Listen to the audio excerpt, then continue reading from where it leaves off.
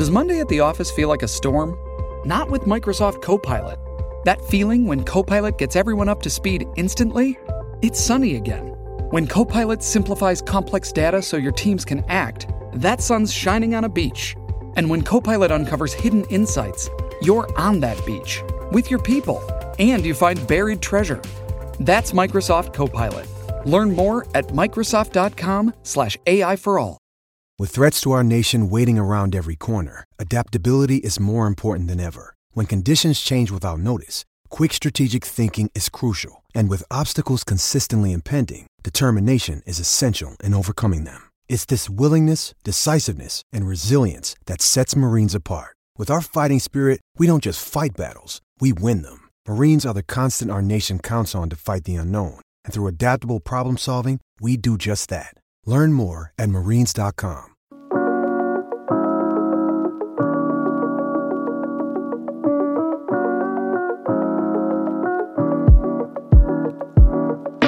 Julio Jones to the Tampa Bay Buccaneers. Hayden out of left field. You, in our wide receiver sleeper show, hopefully you all checked out that video, told everyone to draft Julio Jones. At what spot? Julio was going prior to this as the wide receiver 81, 191 overall. We had hinted, suggested that maybe it was the Green Bay Packers. But now there are so many layers to peel back here of who the BUCS are with Julio, what this does to impact the rest of the wide receiver, quarterback group, running back group even. So let's start first, though, with the individual talent that is Julio Jones, because I know, Hayden, you have said that he's not washed, despite what the stats might say of Julio Jones last season. I mean, I don't even know where this narrative came from. He was not healthy. Yes, congrats. You figured out that he was missing time like everybody else was saying. But actually, the stats and the eye test both said that Julio Jones was good last year. Like, let's remove weeks 14, 15, and 16. He was playing less than 50% of those snaps. If you remove those games where he was clearly not healthy, and you look at the rest of the games, the playoff games, the games before his injury, he was 13th in PFF grade out of 105 receivers, 11th in yards per route run at 2.2. He averaged 85.7 yards in 2020. Last year, when in those 6 games where he played more than 50% of the snaps, he averaged 62 yards. Is he elite? No, he's not elite anymore. But I think you can move him down a couple tiers, and you can see how Julio Jones still is very big and very explosive. I'm very curious what the contract is going to look like here. I'm very curious to see how this impacts Chris Godwin. But I think if the BUCS plan is, let's get him out there for half the snaps. If something happens to Chris Godwin in a setback, if something happens to one of the other receivers, we know we have the potential of a really good player. Go watch some of the film here. The dude's still very big, very explosive. You have to kind of squint and remove a couple of the unhealthy games, but he was still cooking people last year. Okay, let's talk through a bunch of these, because as we know, we just mentioned wide receiver 81 is where Julio was going. We've been all over Mike Evans, suggesting that like a wide receiver 1 overall outcome was in the range of possibilities for the wide receiver 7 in Mike Evans. Also, this offseason, the team went out and signed Russell Gage to a 3-year, $30 million contract with 2 years basically guaranteed. And then Chris Godwin, late season injury, but he's back to practicing today. Yeah. Back to practicing today. We know Gronk retired, but also bringing in Kyle Rudolph as somewhat of a veteran presence while also having Cameron Brate, who is still such a massive influence inside the 20 and inside the 10-yard line. So now that we know about Julio, that there still is something left in the tank, just didn't do well, didn't get along with the Titans and the practice schedule that they had. Where do we pick up from here? Where do you want to start in that dynamic of the wide receiver room and how it's going to impact the ADPs moving forward? Let's just start from the top down. Mike Evans, currently the 16th overall player and on Underdog Fantasy. I moved him down to about 22nd overall. I think you can move him down for a couple of reasons. One, there was the good news that Chris Godwin is cleared to practice, which is a little bit ahead of schedule. And obviously the Julio Jones stuff makes they're a little more target competition. So I think moving them down, I think it's like a good debate. T. Higgins versus Mike Evans, I feel like it's pretty interesting. Mike Williams, Mike Pittman, Tyreek Hill, all those names kind of grouped together at the 2-3 turn. Do you have any disagreements? Like 2-3 turn for Mike Evans seems about fair, or do you still want to rank him at like the 1-2 turn? It's so tough.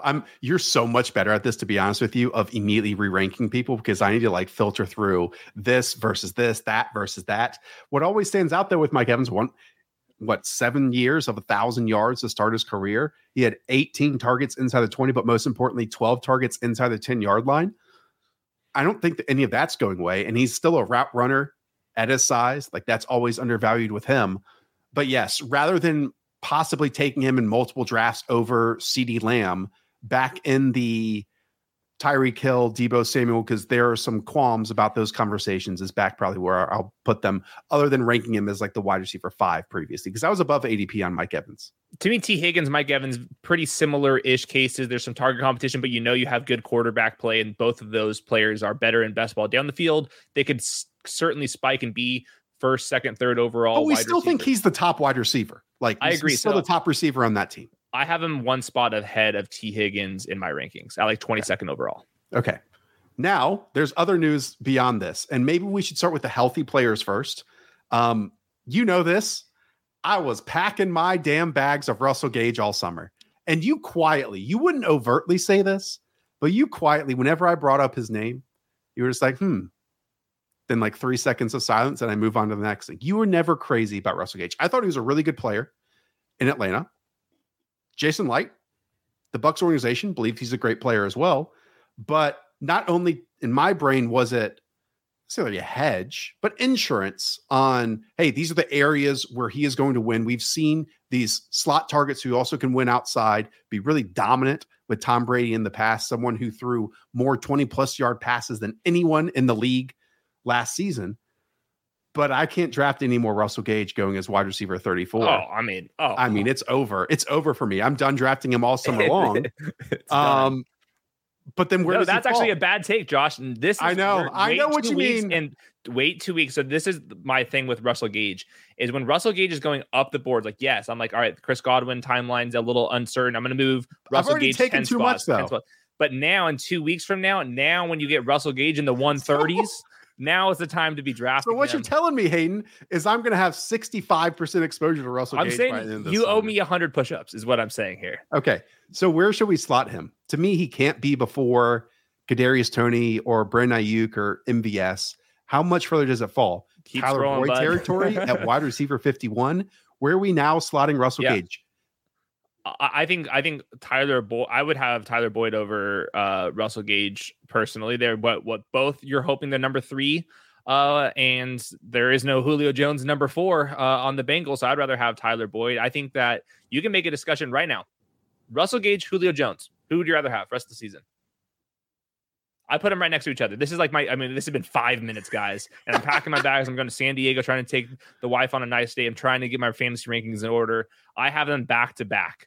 120s, 130s, 140s. I think that's kind of where we're going to be settling in for Russell Gage. The thing about Russell Gage that makes it so interesting is there is no Russell Gage fans out there. I mean, you might be the only one. You might be the only one. You might be the only one. So I think his ADP is really going to plummet here. But I think at the same time, you better be hoping your bags are packed for Julio Jones, because I was drafting him 190th overall. So if everyone else can be drafting him 120th overall, is that a good bet? What the actual play was is you were supposed to be fading Gage and buying Julio. And now who knew that this would happen? I was getting both. I was having high exposure to both. Yeah, I think this was the worst outcome, and I would say this was a very unexpected outcome for Russell Gage. But also, Russell Gage climbing into the 60s is there should be a little warning sign with that as well. I think the actual really tough part about this is the Chris Godwin, because I can see this being played a million ways. If I'm the Bucs organization, I'm all right. I got Julio Jones, who could certainly be available for the first month of the season. Am I going to slow play with Chris Godwin now?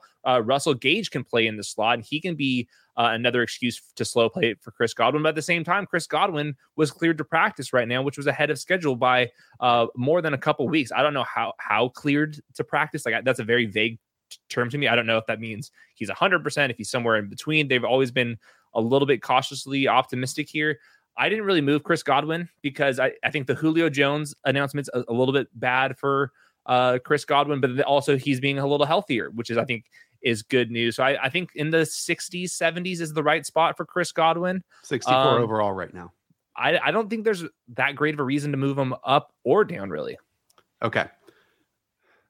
this is let's look at it from the Bucks perspective. Okay. Is this just a play where this is their window to win? Tom retired. He came back. The organization really hasn't changed other than a Rob Gronkowski retirement and Ali Marpet retirement. But you also can bring in Shaq Mason. Now you bring in Julio Jones plus Russell Gage. Obviously, AB's no longer on the team. Is this just loading it up because they know it's the window to win? Or is this filling certain roles? Like, the reason I bring this up, and you get sick of me, you get sick of me, but always looking at like where Gronk was so important for this team. And it was those intermediate seam targets, right? And especially being a presence inside of the red zone. We need 11 targets last year inside the red zone, 5 catches, 4 touchdowns, like just a big body in that area. Russell Gage was never going to fill that aspect. If Chris Godwin, a little bit of a hedge, maybe Julio really earns his money early on. We know he's never, ever, ever been a touchdown machine, but maybe that's how they view him here. Plus Mike Evans on the outside. Julio Jones might set his own personal touchdown record. It's the late career, change in the arc, the change in the storyline, the change in the archetype of what we're getting from him potentially. No, I think what Julio Jones is, I don't think he's going to average 8, 9, 10 targets. I think those days are behind him. It's this play action, deep crossing route. Like a couple of these highlights right here. That's where it's going to be Julio Jones. I think this is a perfect thing. Like Mike Evans is your red zone jump ball guy. Chris Godwin can do whatever underneath. And then on the play action stuff, when there's doing those duo runs, this is definitely a power rushing offense. Tom Brady under center, and all of a sudden you have a deep route. So I think that Julio Jones probably have a high yards per target, high yards per reception. Probably not going to have as many targets as we're used to. And in those 6 games where he is healthy, I can see him having a couple big weeks just winning downfield. Because I still think in a straight line, the dude is still terrifying. I mean, just look at this play right there. This dude could still ball. I think it's going to be on limited volume, but I think there is a role for him. I think when let's play the week 17 thing. Like that's the underdog fantasy thing. The week 17, who's going to be out there? I think that it'll be Mike Evans as the X receiver. Chris Godwin's going to be starting in the slot. We're expecting him to be fully healthy by the end of the season. And then Russell Gage and Julio Jones kind of be rotating in that Z spot. And the good thing with Russell Gage and Chris Godwin is that there is an injury to any one of the other receivers. Yep. They have inside-outside versatility. I even think you can hide Julio Jones in the slot if you need to. So they go 4 deep. I think there'll be a little bit of a rotation. I don't think Mike Evans is leaving the field, but they might do a little more 10 personnel than we're used to. But I think this is mostly just insurance. And you have Julio Jones and Chris Godwin. You're hoping that you get a combined 17 games out of those two. Okay. We've buried the lead a little bit. While I might have missed the boat, been ahead of it in drafting too much Russell Gage, 3 highest drafted quarterbacks, Trevor Lawrence, Trey Lance, and Tom Brady for me. We have a free draft guide posting on this Monday. You all can go check it out. It'll be on all our social medias. And if you're checking out for this video after Monday, August 1st, I'll link it down below. Tom Brady was going as the quarterback 10 after being the quarterback 3 last season. At the time when we did our quarterback rankings video, I asked, what the hell changed? It's just because people get enamored, obsessed with younger quarterbacks who have rushing potential. And they forget about the dude who led the NFL in attempts of 20 plus yards last year, who is behind arguably a top 3, top 5 offensive line, who can start a drive if he wants to with 12 straight passing plays. Like, he's in complete command in an offense that now is loaded with position groups. So if we talked about wide receivers and those rankings, Hayden, we're going to see a late surge, and we already have seen a recent surge of Trey Lance up from, quarterback 12 where he was. Maybe Trey Lance gets all the way up to quarterback 7 and replaces Joe Burrow there. This should certainly impact Tom Brady. No? Like, I've already had him ranked as the quarterback 7. Shouldn't that be his spot to claim? Yeah, no, I think that Tom Brady should climb. Looking last year using underdog scoring, fantasy points over replacement, aka better in best ball points. Tom Brady was 18th overall, and his ADP is 85th overall. You and I both have him in the 60s. That's before our Julio Jones. Give him a slight bump. You don't go too crazy here. Tom Brady was going to get his whether he had Julio Jones or not. But I'm with you. I think that Chris Godwin's ADP has dropped. Tom Brady's ADP has actually dropped 16% since the beginning of Best Ball Mania 3. So, yeah, this is the time to buy. Why? I don't know. People get so obsessed with rushing upside, like the dude who's going to score 6 to 8 rushing touchdowns and 600 rushing yards. Tom Brady is better than he has ever been throwing down the field. He takes more chances than he ever has previously. He will throw an interception to create big plays because he knows the league has changed. And the effect that he now has on this team is staggering to me, where all these guys come back for potentially a little less money, or you can get these final free agent to secure the final, tick of the check marks on the checklist. Man, I can't wait to watch this offense. And it's an NFC South, dude. Like there's maybe some frisky defenses there with the Panthers and the Saints, but no offense is even close to being able to put up how many points the BUCS are going to be able to put up. And they don't take their foot off the gas, man. 30, 40 points a week. Let's do it. All right, let's end this. Over under Julio Jones, 130th in ADP. Now, my question to you, and the people know this if you're subscribed to the channel, we always say follow the money. There's no way that Julio Jones is earning more money than Russell Gage this year. $10 million Russell Gage is earning. Yeah. Does that impact this? Right now in my rankings, just initial gut rankings, I have Russell Gage one spot ahead of Julio Jones. I'm going to be following the contracts and all that stuff. Is very early into this discussion, but I think in the 120s, somewhere right by that Tyler Boyd range is kind of where we're going to have Julio Jones and Russell Gage. Okay. If any of the last 15 minutes made sense, be sure to hit that subscribe button, the thumbs up, heck, even the notification bell. We freaking just finished a show 30 minutes ago, and then this news hit.